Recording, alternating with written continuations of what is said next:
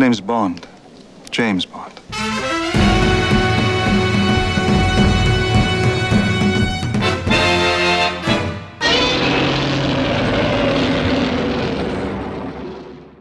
Hello and welcome. You're listening to Bond vs. Godzilla, the podcast that compares and contrasts two of the longest-running film series in cinema history. My name is Cruz Moore, and I will be your resident Godzilla expert on this show. Joining me on this cinematic journey for however long it lasts are three of my very good friends who each have their own history and experience with both film franchises. Bond expert Jacob Roberts. Hey guys, glad to be back. Audio engineer Willie Crook. Yay! And digital artist Chaz Slemons. On today's episode, we'll be tackling the second installments in the iconic film franchises From Russia with Love from 1963 and Godzilla Raids Again from 1955. So without further ado, Jake, please educate us on the first sequel in the Bond series. The year is 1963, and the world is still reeling from what would be hailed as the tensest moments of the Cold War. The same month that James Bond first stepped onto the silver screen and prevented Dr. No from toppling an American rocket, the real world very nearly fell into nuclear disaster thanks to the Cuban Missile Crisis. Thankfully, cooler heads prevailed, and the world avoided apocalypse. But the crisis proved more than ever that the delicate balance of the Cold War was a very real threat. A full year after the Cuban Missile Crisis, on October 10, 1963, the second James Bond film adventure From Russia with Love was released. No doubt the film based on Ian Fleming's fifth James Bond novel, originally released in 1957, was chosen to be adapted because of recent events, and because President Kennedy once hailed it as one of his favorite books. Directed by Terrence Young, with screenplay by Richard Maibaum, From Russia with Love, more than any other Bond film, has Cold War politics at the heart of its narrative. One could argue that From Russia with Love is the only Bond film that is truly a spy movie. Of course, producers Cubby Broccoli and Harry Saltzman knew better than to paint the Soviet Union as the primary antagonistic force, so they chose to continue the Spectre story established in Dr. No and turn the plot into one in which the evil criminal organization plays both sides against each other. The movie was filmed on location at Istanbul, Turkey, which at the time was under the control of the Soviet Union, and one of its most important strategic locations due to it being the gateway between Europe and Asia. Bond is tasked with teaming up with the defecting Russian cipher clerk and stealing a top-of-the-line decoding machine from the Russian consulate, the first of many MacGuffins that Bond would risk his life to recover.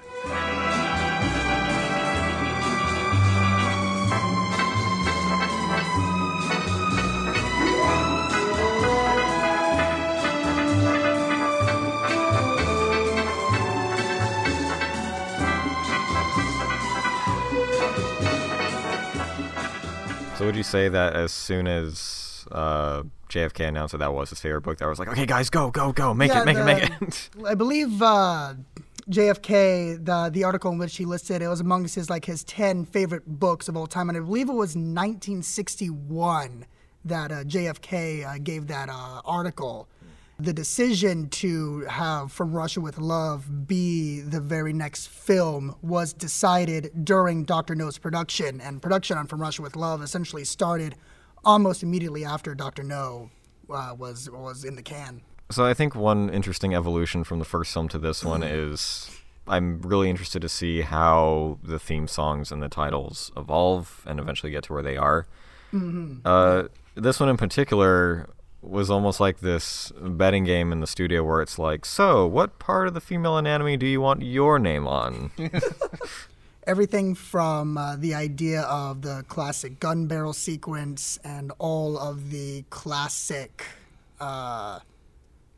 opening title sequences all the way up to the Brosnan era is all the brainchild of Maurice Binder, famous for his title sequences, mostly in Bond, but in other movies as well. He is the absolute mastermind behind all of that.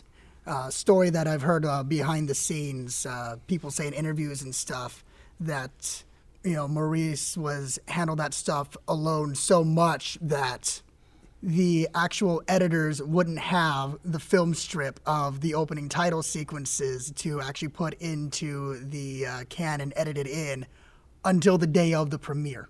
So how many more films did he stick around with? All the way until the Brosnan era, which is, the 90s. So you'll see him all the way from now until until the end of the Dalton era and License to Kill in 89. So we're essentially going to see another artist's style just evolve and change with every installment. Yeah, That's it's really cool. interesting to see, how they handle the opening title sequences. They're practically movies in and of themselves. And when you premiered it to us, you said that this had twice the budget of the first one? It had a $2 million budget. I know we made those fun jokes about Dr. No having the $1 million budget. This had a $2 million budget.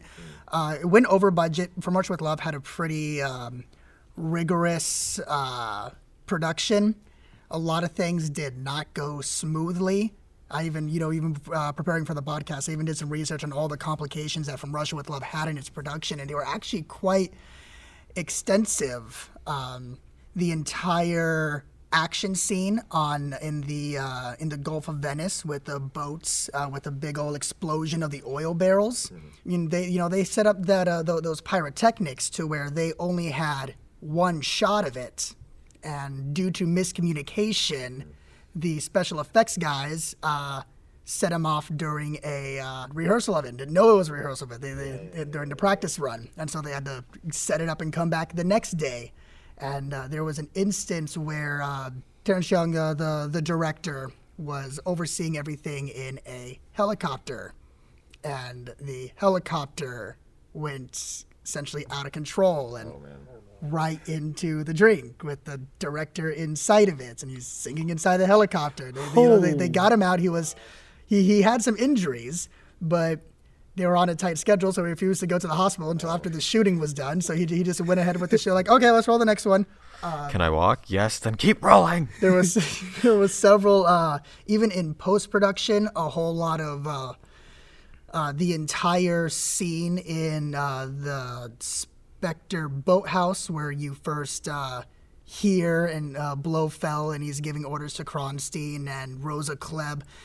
That all had to be reshot due to changes in post-editing, where they ended up rearranging a whole bunch of sequences for narrative purposes. And so that caused some script issues, and they had to do some clever trickery to essentially refilm that entire scene, even though filming was done. And another thing that really complicated filming was the Mexican actor Pedro Armendariz, who played the role of Karen Bay. During the production, during the filming, he became deathly ill. And he was insistent that he had to finish this movie. He had to finish it. And so they changed up production to make sure, that they could film his stuff as quickly as possible, changing production line just to make sure all of his scenes are shot. And they say that, in some scenes while he's performing, there are literally crewmen behind him propping him up to keep him standing while he's performing. And yeah, unfortunately, he did not make it to see the release of the film. He died before the film released, and put him in a hospital bed in Mexico, and until he couldn't handle the pain anymore, and he shot himself with a pistol that he smuggled into the hospital. Whoa. Yep. Interestingly enough, Pedro Armendariz's son, his real-life son, makes an appearance in a later Bond film. So, obviously, if we can get that far, and I can point him out to you. That's crazy to think that this guy was so deathly ill, because everything about his character has a lot of enthusiasm and charisma. The character of Karen Bay is one of the best things about From Russia with Love. He just has a really fun character that you just gobble up whenever he's on screen. Brilliant actor. Even though his position is drastically different than Bond's, you do feel like he is an equal to him in many ways. He has a periscope installed in the Russian embassy. It's Which I like to pretend that he installed that and the people just somehow know it's there. They just let it happen. I'm just imagining a comical periscope just... I've always wondered what the periscope actually looks like in the room of the Russian consulate. I'm sure they want you to think that it's well hidden in some kind of decor or something, but I still like the idea of just this long metal pole just sticking out of the floor, and they just don't care. In the film, it looks like the periscope's looking through a double or a triple wide mouse hole or something, and just pay no attention to the mice. They are very shiny. So in regards to the budget, I was trying to pinpoint all the little things that felt like advancements from the first one. Mm-hmm. But as soon as we get to a scene where it's one shot of like we have people doing karate, we have one people with a flamethrower, we have people shooting guns, we have people doing archery, and it's like I think I know where all the budget went. It's this one shot. It's this massive multinational criminal organization, but they have to do all their training in 1 yard. Yeah, it's. I do feel like there's certain parts of the film where the producers are flexing a bit, just being like, "Hey, look what we can afford to do now." You want to know how spy this is? We're this Very spy. spy. Like, there's some story back here, but Dear we're not Mom gonna and find Dad, summer camp is not as fun as you said it would be. As he's on fire from a flamethrower. No, they definitely bumped up the gadgets in this one. You know, we're not yet at the point in the series where it goes full on gadget. And this, especially this is the movie that introduces the character of Q, who you're going to be seeing a lot of as it goes down. They didn't call him Q though. They said just quartermaster. Yeah, in this one they just call him quartermaster. When they introduced the rifle that fits that like collapses and fits, like not so much folding, but like you take it apart and it all fits in the stock, which is a very, very cool gadget. I was kind of afraid like, oh, they're going to use this for an assassination and they'll never use it. But I was pretty pleased to see that he uses it to take out the helicopter, which is pretty cool. Yeah, he uses it to shoot the assassin Krylenko, and then he uses it against the helicopter. Well, the other guy uses it off of his shoulder with a broken arm. Yeah. While he also was secretly sick with cancer. Did anyone get Fury Road vibes from that? How? Oh, because there's a scene where Max doesn't feel confident that he can hit the target from far away, so Furiosa props the rifle on his shoulder and shoots it. Did she have a broken arm in that too? She had one arm. Oh, it's about the same. I need to see that movie again. Yes, you do. You are correct.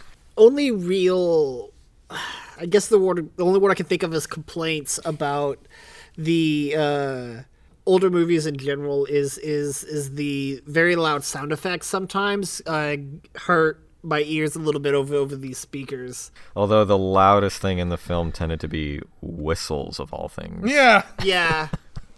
It's nothing that I've never noticed before watching these movies in, just a home theater setting, but now they're actually, watching these on a big screen in a proper theater with, larger than life sound equipment. Those flanked by speakers. Yeah, no, like there are a couple whistles like, those are very noticeable. I'm being assaulted by whistles. They won't stop.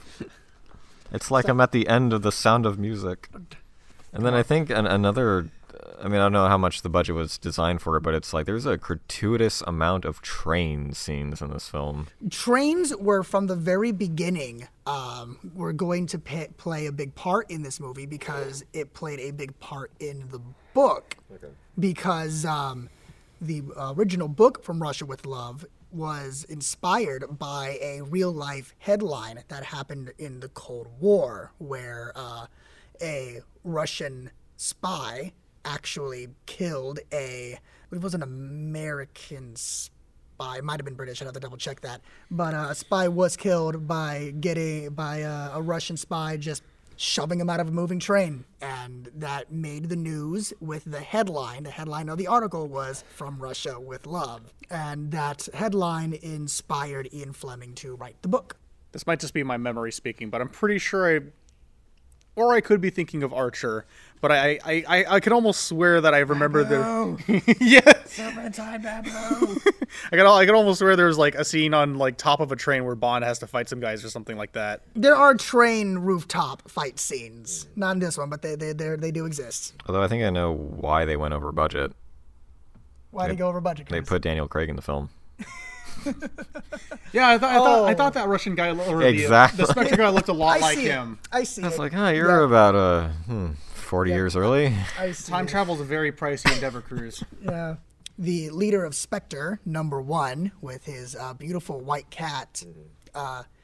The hands of Spectre, number 1. If you saw it in the credit scene, he's credited as question mark. His hands were played by Anthony Dawson, who played Professor Dent in Dr. No. Did they specifically want his hands, or could it have just been anyone's at the time? It could have been anyone's. I don't know the specifics on how he got casted to be the hands. It might have just been he was around and available. So you can use my hands on one condition: my cat gets to be in there with me. I like Tatiana. I think she still stands as one of the better Bond girls in the franchise. It's certainly better than Honey Rider because she's actually important to the plot. But what I like about her is that she, once she's in, she's for the most part pretty proactive in the plot.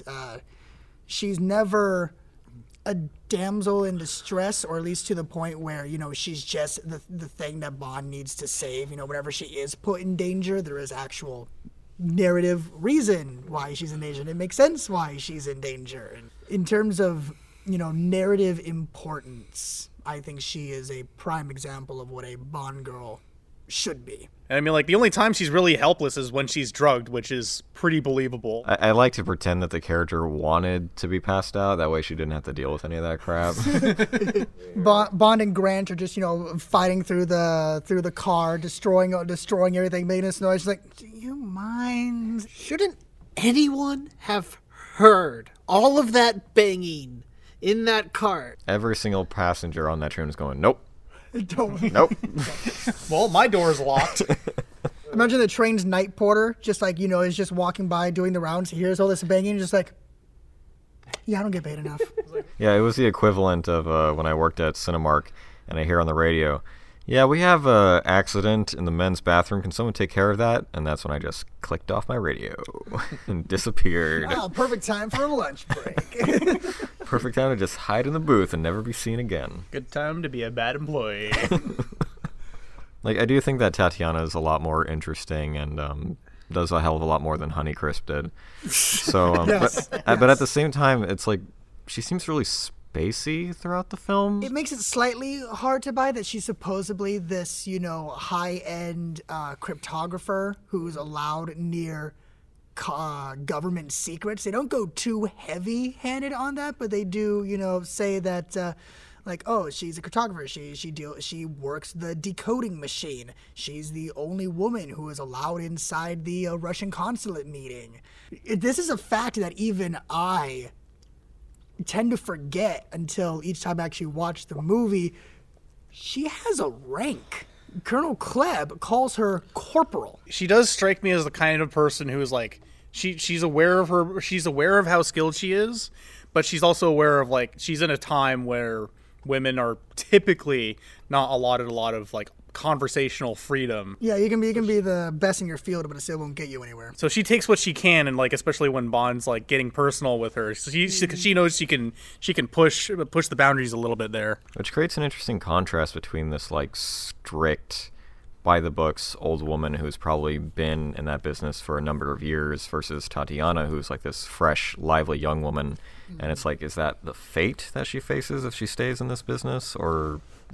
Colonel Klebb definitely is a character who has laid a groundwork for femme fatales. She has definitely become sort of a, sub-archetype. You see, any high-strung communist or Nazi iron-strong woman you see in movies with that, around-the-ear bob haircut. That came from Klebb. This movie does sit as one of my favorites in the franchise. I do think there are a few things that drags it down. The chief thing I have with it is mostly what occurs at the beginning, how long it actually takes to get to Bond. Before we even actually see Bond at all, we've had the villains come out, discuss their plan, exactly how their plan is going to work out. So before we even get to Bond, we know everything that the villains are doing. And I think putting so much on the table for the audience at the beginning makes the movie lose some of that dramatic irony-based tension that made Dr. No so strong. Well, I think part of it is that, this is like just the beginning. This is like smack in the middle of the beginning of the Cold War. Mm-hmm. And I think a lot of it at the beginning is kind of trying to kind of piggyback off of the current tension already existing, because that was very much real. And I suppose to an American audience back then that the the Russians would almost be like kind of a wild card. Like you kind of know what they're going to do, but you're not sure if how they're going to react to everything. Something that watching this movie is very easily brushed over because you are rooting for the hero. Let's be real here. Bond totally bombed a consulate. Subtle yet effective. Subtle, sure. Ken Adams, the set designer that we praised last episode and will praise going forward, was not available for From Russia with Love. So he was not the set designer on this film. I believe it was a man named Sid Kane who was the set designer for this film. And I believe it shows. I think some of the sets in From Russia with Love aren't as imaginative as the crap that Ken Adams pulls out. Yeah, because this one feels very much like on location, visiting different locales and different areas of this country. They whenever they could get away with pulling off a cool overhead shot of Istanbul and the mosques, they took every opportunity they could with that. They really loved showing off the shots of the mosques. It's an evolution from Dr. No, but it hasn't reached that peak of what you normally expect with James Bond. It does feel a lot more like a spy thriller, and it's kind of nice to see like the further taking its first steps into what it eventually becomes. Like I think one of the benefits of it being more of a spy thriller is that when there are like action scenes, like they do feel like that extra sense of tenseness, like when they're shooting the guy who's trying to escape out of the hatch on the woman's mouth. Yeah.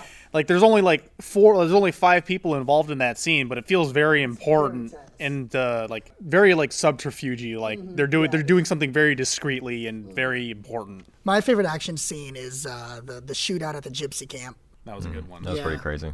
Especially since it kind of foreshadows like kind of the intent of I forgot the guy from Spectre, but he's basically making Daniel sure Craig. Bond.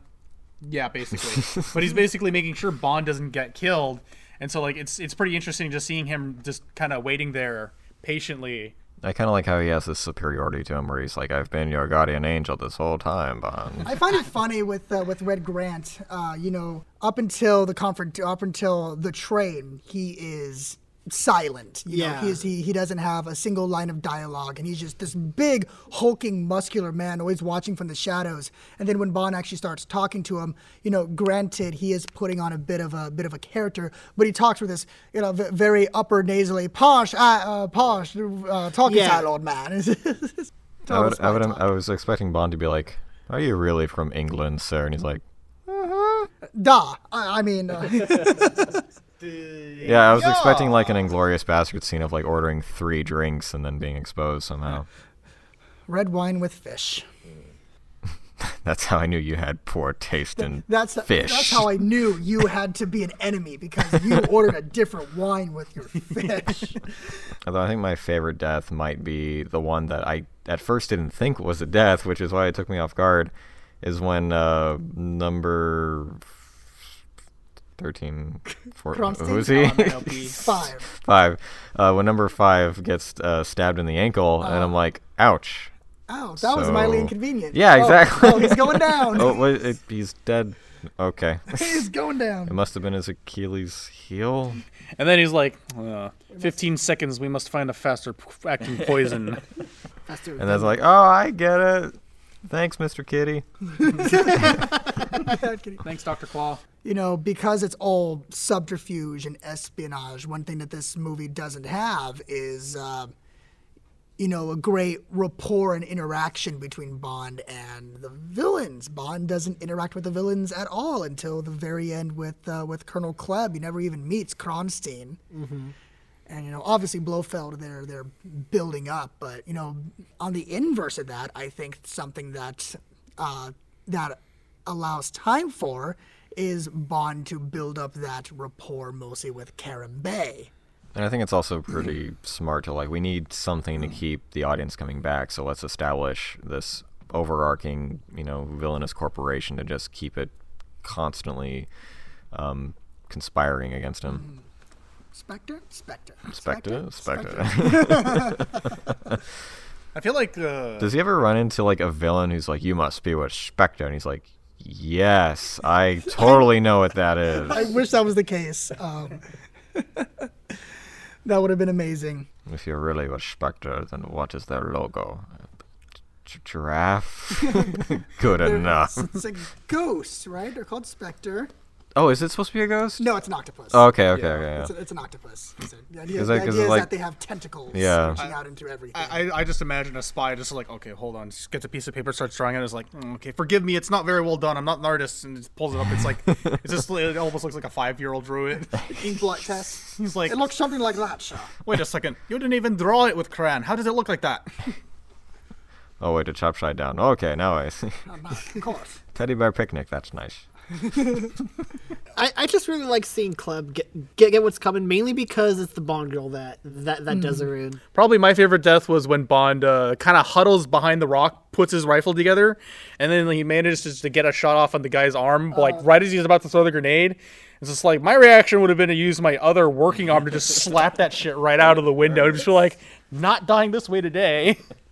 But yeah, like a great use of like early helicopters. It's just like, it's always cool to see like early iterations of like kind of almost gadgety seeming vehicles for the time being used like this. There is an episode of Doctor Who in the 70s that full on steals the clip of that helicopter exploding. There's an episode where the third Doctor is going. I forget. I had to go back and remember what story it was. I don't remember off the top of my head.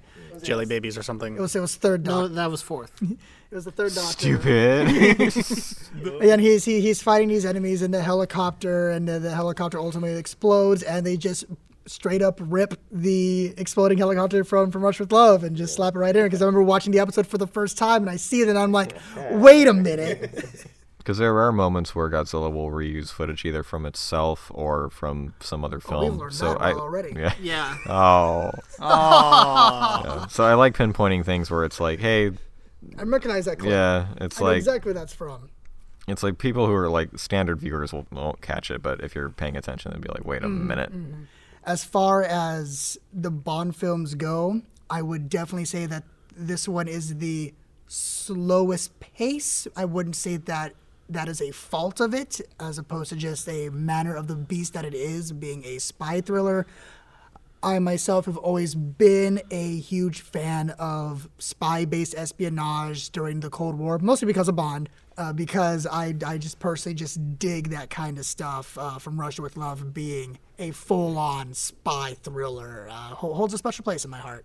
I like the use of the gadgets in this one, like how the suitcase, like it has an exploding gas canister. It has $50 in some currency just slipped into the little straps that hold the two sides together. $50 worth of seashells. 50! And I like the quip at the beginning where like they're obviously being followed, and the guy's just like, well, that's how things are around here. They follow us, and we follow them. Yes, I really like that. Really like that scene. It kind of sets the mood of what the Cold War is like in Istanbul, where they don't even try to hide it. They're just fighting the Cold War out in the open. All right, same time next week, guys. Yeah. Or, Yeah, it kind of reminds me of like the old like Looney Tunes gag of like, you know, the sheepdogs and the wolves. You know, once it gets the head of their shift, they go to the clock out like all right, bye Frank, bye Mark. Yeah. From Russia with love, I fly to you. Much wiser since my goodbye to you. I've traveled the world to learn I must return from Russia with love. Before we go any further, there is something that I need to bring up. During the You're podcast, pregnant. fuck. We knew that. During the last episode, Cruz and I were talking about Steve Buscemi from Spy Kids. We're done with this, Willie. No! It's over. You said, It's- and you left in the episode, tune in next week. God damn. It's been more than a week. The actor I was thinking of was Jeff Goldblum, not Steve Buscemi. That had to be brought up. Because you can clearly see the resemblance between the two of them. I'm really looking forward to talking about Godzilla, mainly because I look forward to talking about how much we were riffing on it. Yeah, Cruz, just for reference, like during this segment, just put up in the video the picture of Godzilla, the first close-up of Godzilla. Just set me absolutely fucking nuts, almost on the floor. Redo the logo to incorporate this. No, yeah, no. Sorry, Chaz, but I need the eyebrows to be bigger, dumber. Teeth needs to protrude out more. I wish I could do the impersonation of the guy from Law and Order who has the huge eyebrows. They're almost like an inch tall. Would you guys like some Cheez-Its? I know Jacob wouldn't, but... Well, Chaz, as a semi-professional voice actor, you don't eat anything or drink anything that has dairy in it because it messes with your saliva. That's a Willy problem. Do you mind getting a box? I'll get it if you want. You got disabled man get the box. Well, I said I would get it, and you got to stretch out your disabled foot. So. Hello, Mr. Cockroach. How are you? Don't say that. Are you serious? Is it dead? It looks dead. I don't know for how long. It's not like super decayed or anything. Find it. What? Is it on its back? Yeah. Okay.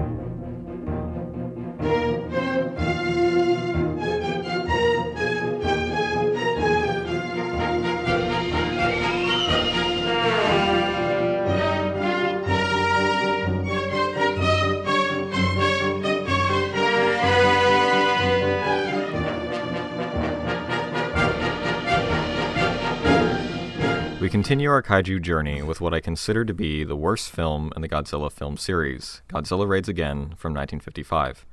After seeing the success of the original Godzilla, both in Japan and overseas, Toho producer Iwao Mori told producer and special effects master Eiji Tsuburaya to start working on a sequel immediately, and only 5 months later, after the first film was released, the world received Chapter 2 in Godzilla's saga.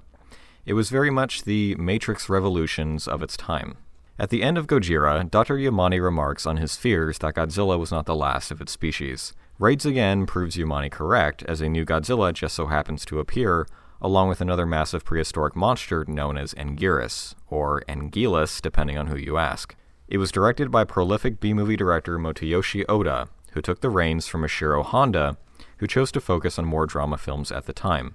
Original writer Takeo Murata returned to write the second film, which sort of explains why, once again, the story follows Godzilla wreaking havoc on Japan and how it affects the lives of 3 young people, one of whom dies at the end of the film while stopping Godzilla.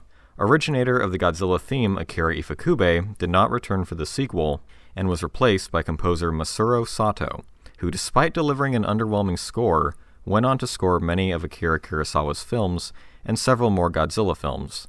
And, as blasphemous as it sounds, I think I prefer Masaru Sato over Akira Ifukube, and I'll explain why later on. Despite achieving financial success at the Japanese and American box office, the film was regarded as an underwhelming follow-up to the original that took the world by storm. The notable flaws within the sequel are that the mystery and originality of the first Godzilla is missing, nor are there any ethical dilemmas to consider. The intersection between the characters' lives and the monster action is coincidental and hardly drives the story forward, leaving a film that cowers in the shadow of its far superior original, but paved the way for many kaiju battles to come. So who wants to start on this sequel that ended up being exactly what I told you it was going to be? Oh boy. We made the best of it. That was unfortunate.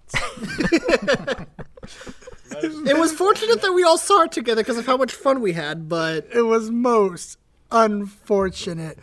Oh boy. I will admit that with this being the third time I've watched the film, it was the most fun I've had watching the film because Chaz, Jake, and Willie pretty much MST3K the entire thing. And I was completely fine with it. It was a total rip tracks. I tried to take the movie seriously. It didn't let me. And after a while, I had to crack jokes at it.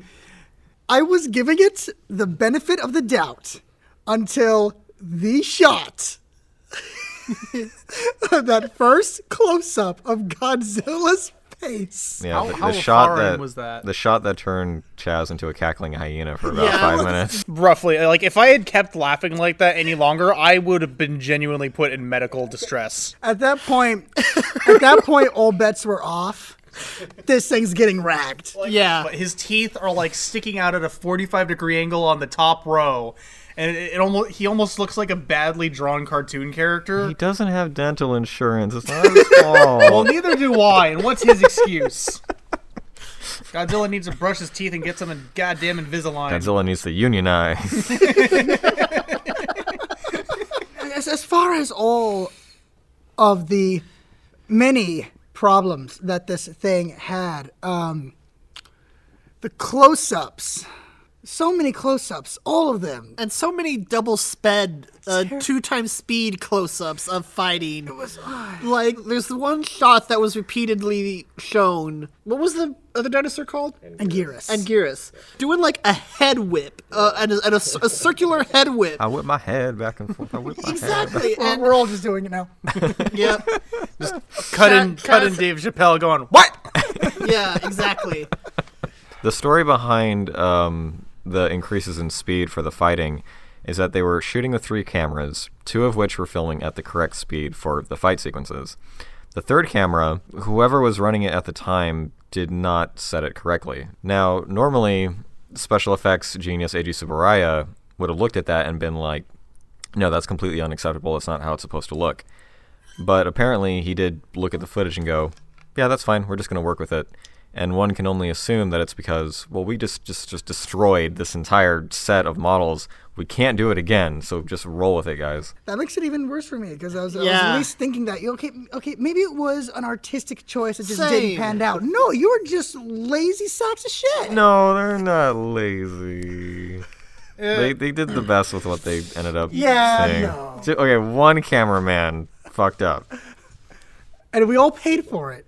I knew that we definitely weren't in for a masterpiece here when Godzilla is just there 3 minutes in. The first film, the build-up. Oh my God, that build-up. But then you get to hear they like, flying. Oh, I had to make an emergency landing on this island. Godzilla. They just like, they look through a crack and there's Godzilla. Oh, there's another monster too. Godzilla having a colossal fucking Titan fight with the There was Agusaur. zero build-up. He's just there. Yeah, that was the part that I All of a felt the sudden, same. a wild Godzilla appeared.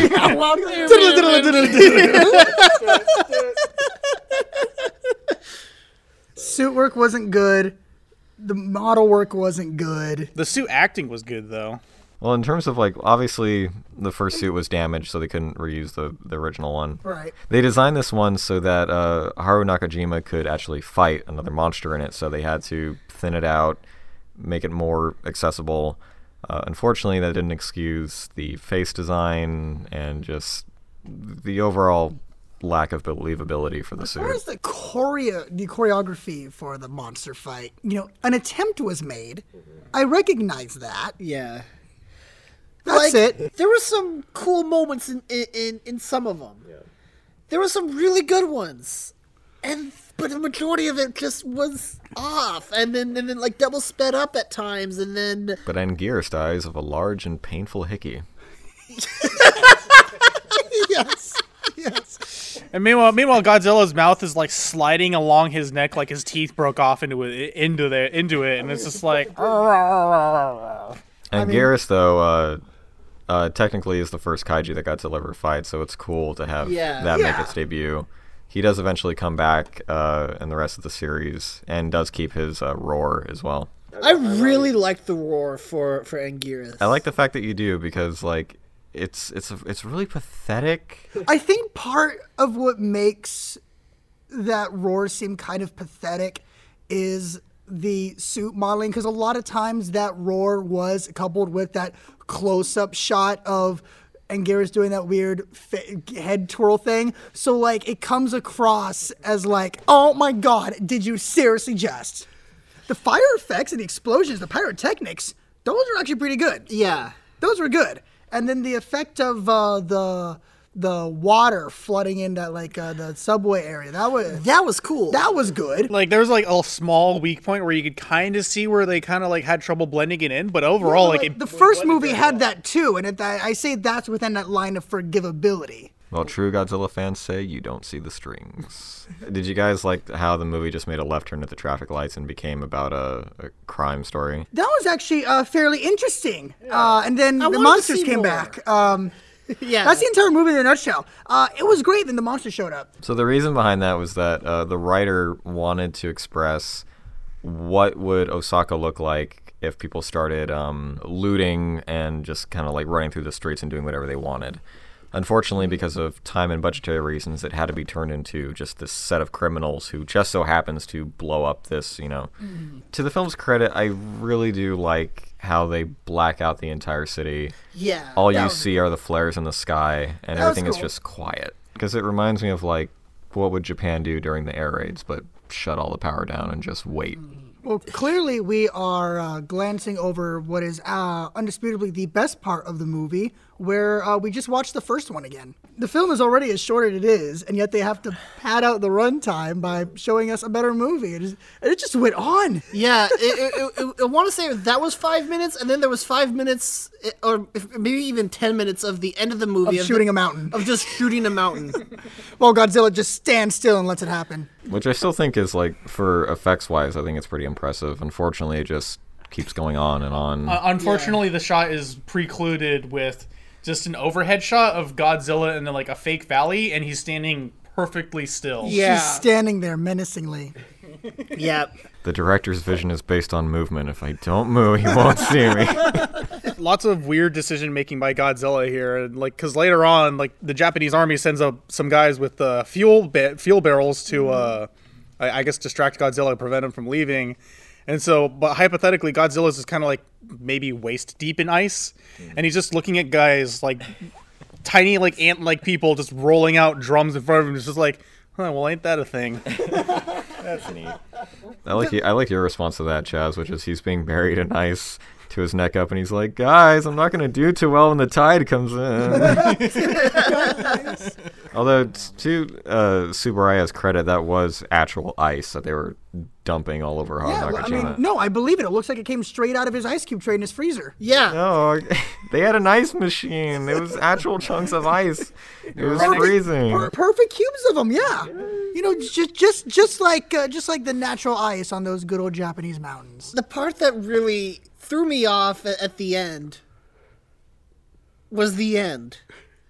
Yeah, you really did not like the lack of denouement.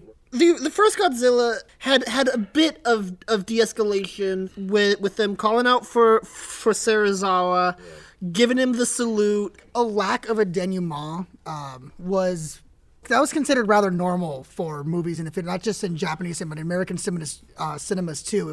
It was fairly common to where, okay, that's the story, climax has happened, end. I've never had an ending throw me off like that before. Like I've seen all the old Bond movies twice. Yeah, but I said 50s.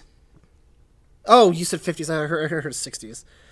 It was a pretty common practice to not let the end linger all that much. To me, it felt very abrupt. I feel like there could have been another minute or two of something. No, but you see, they already did that in the beginning, in the middle of the movie, where Osaka got destroyed. So what are we going to respawn with? Oh, we're just going to crack jokes about finding brides. That was the other thing that threw me off. Like immediately, it's like, why are they joking all of a sudden? Like sure, making the best out of a bad situation, trying to find some humor, but that's not this. Yeah. Well, Willie, if you want an ending that's kind of more classical in that design, you could watch the American version of this film, which is just a whole nother can of worms to talk about, because naturally they do have this, even though it's an Asian American actor doing the dub, it does have this stereotypical sound of, and then we defeated Godzilla, and then we got married and lived happily ever after, and peace and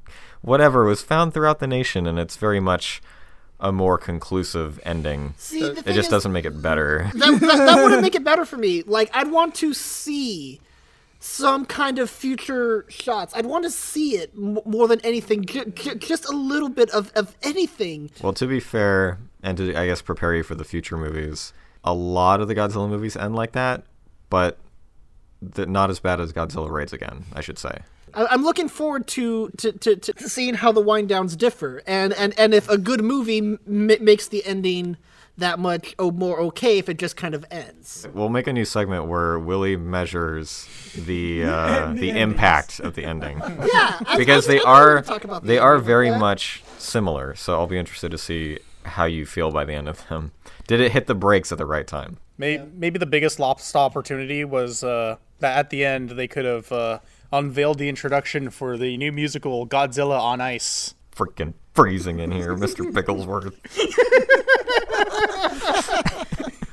I also like your joke, Chaz, about instead of the radio operator being sad about her potential boyfriend's death, she's sad over the concept of, oh, they're putting Godzilla on ice and they're going to take his kidneys. They stole my shit. They stole my fucking kidneys.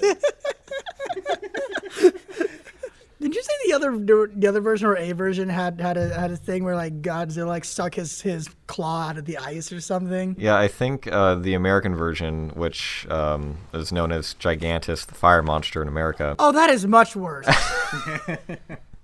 Which, to preface it with, so Warner Brothers, whose producers were licensing it for America, named it Gigantus, the fire monster. Originally, they thought it was because they didn't have the rights to the name Godzilla, which didn't make sense because the person who distributed it in America didn't own the rights to the name either. So it wasn't a rights issue. The reason why they named it Gigantus the Fire Monster is, and I quote, "We called it Gigantus because we didn't want it to be confused with Godzilla."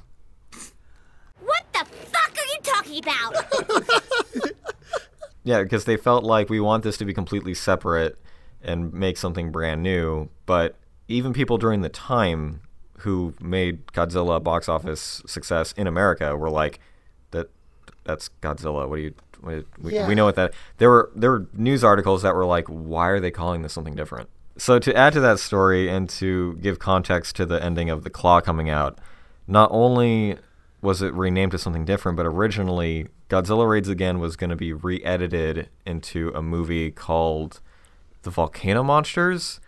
So they were going to film like an entirely brand new American movie, but Power Rangers it and use the Japanese footage. Right. And at the end of that film, I think Godzilla was supposed to have his claw come out of the ice as like a stinger. So, and if you wanted things to be worse, in the American version of Godzilla Raids Again, Godzilla's roar isn't Godzilla's roar, and Gears' roar is the roar for both of them. So anytime you watch that and you see Anguirus' roar come out of Godzilla's mouth, I'm like, what are you doing? Even talking from like a film standpoint, you need a differentiation between the two. That's like the most basic thing. Like, even if you were writing a comic book, you wouldn't draw the sound bubble. Like, you wouldn't give them the same effect. Yeah, each one would have a different onomatopoeia. And to be fair, the Godzilla comics do have different onomatopoeia for all the monsters.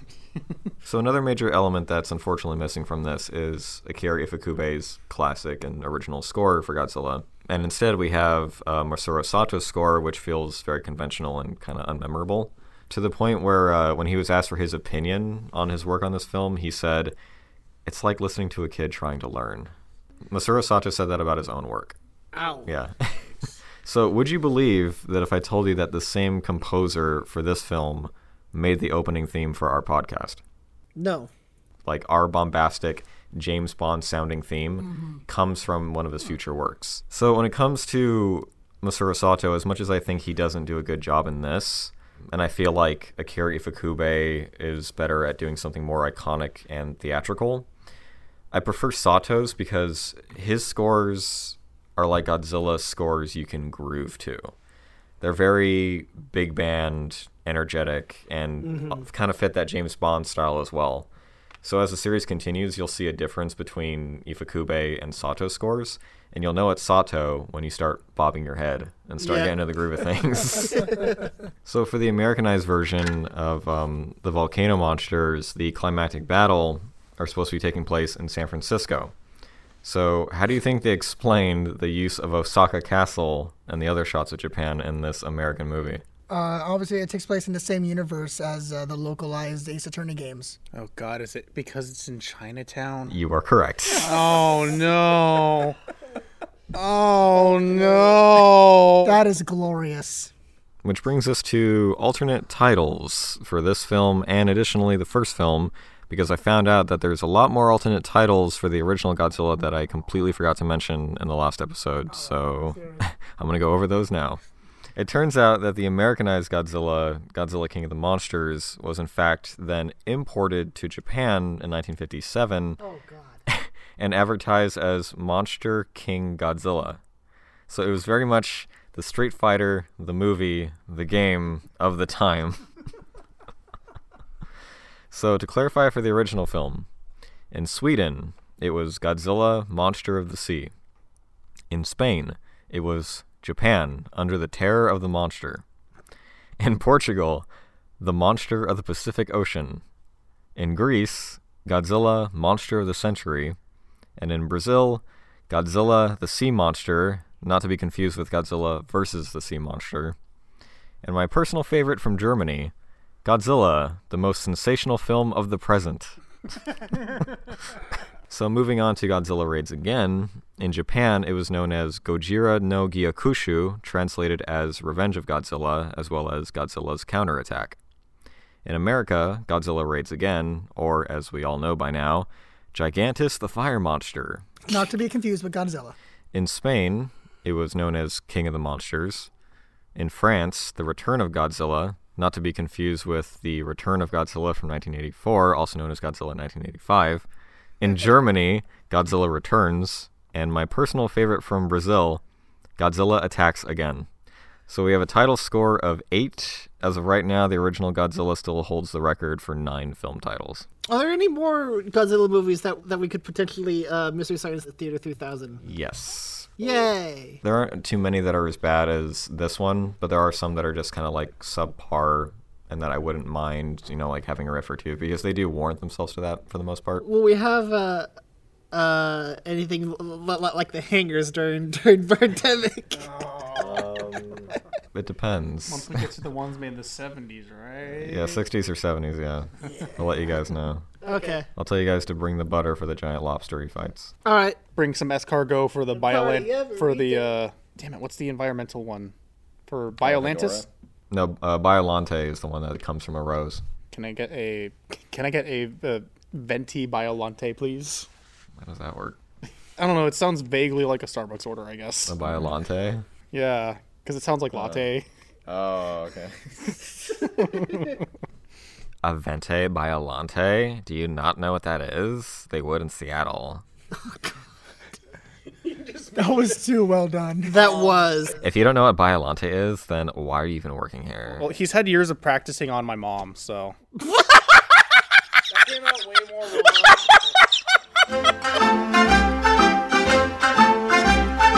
ゴジラさんゴジラさんすごいお顔で胸の火吐いてビルも通りも人またぎ愛嬌者だよゴジラさんどうせこの洋尺のためまあさいっぱいゴジラさん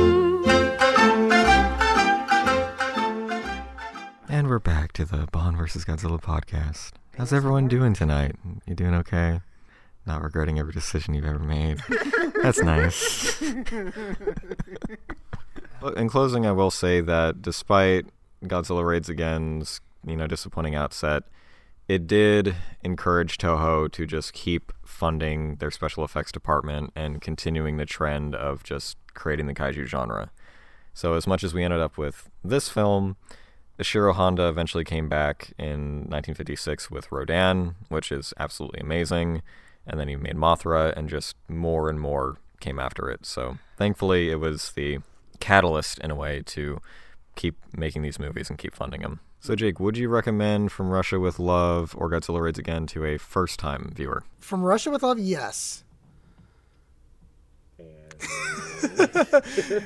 Godzilla Raids Again, absolutely not. Best thing you could say is no. Unless you have a good group of friends who like to get together and just riff at bad movies, then it's a hoot. That's what I was gonna say. I was gonna say, don't watch it alone. Watch it with friends and get ready to riff. Don't make the mistake Cruz made the first 2 times. Watch it with goofy people you like. That was research. Russia with Love, certainly. It's a good movie, and it's another one of those old movies where it does require a little bit of a tolerance towards slower pacing, but if you're paying enough attention, you're getting the beats, and that should be enough to keep at least most people going. Godzilla Strikes Again, or Oh, there's another one. Godzilla's counterattack. Strikes Back. Definitely have a good sense of humor with you, or some good sense of humor friends. I would definitely recommend From Russia with Love to first-time viewers. I wouldn't say you should skip over Dr. No, but if you were to just jump into From Russia with Love, it's almost as if, you won't really miss a whole lot if you don't see that film, but I think you will miss out on just seeing Bond growing into his own character in that film, and this one kind of just takes off with that idea and kind of does its own thing. But I still think it's a good starting point if you were to choose to do so. Godzilla Raids Again. I spent my whole life pretty much not knowing it even existed. I thought King Kong vs. Godzilla went straight off of the first one, and it very much remained a hard-to-find film, which is why it was kind of disappointing when I finally checked it off my list as one of the last Godzilla movies I ever watched, and was pretty underwhelmed and disappointed by it. So, no, I would absolutely not recommend it to first-time viewers. Go watch the first one, or go into King Kong vs. Godzilla. All right, next time on James Bond, it's the film often touted as the best Bond film of all time and the one responsible for creating the formula that all future installments would follow. James Bond will return in Goldfinger. And in the same vein, we're going to be watching King Kong vs. Godzilla, which, like Goldfinger, is regarded as one of the best Godzilla films in the franchise and essentially created the formula for Kaiju vs. Kaiju films. In addition, we'll also be checking out the new Godzilla vs. Kong, which will be double billing with it, so we'll have thoughts on the original and thoughts on how they translated it 50 years later. Thank you all for listening to Bond vs. Godzilla. We'll see you next time with a martini in one hand and a rubber suit in the other. This is where you say stay tuned and stay watching. Remember to stay tuned and keep watching. I fucked it up again, didn't I? Did I do the exact same thing last? Wouldn't it be stay listening? Because are they watching the? Well, tuned is listening. Watching is watching movies. Yeah. Oh, I get it. I don't watch comic books or read movies. Okay, so stay tuned and keep watching. Stay watching. Stay watching. Stay tuned and stay watching.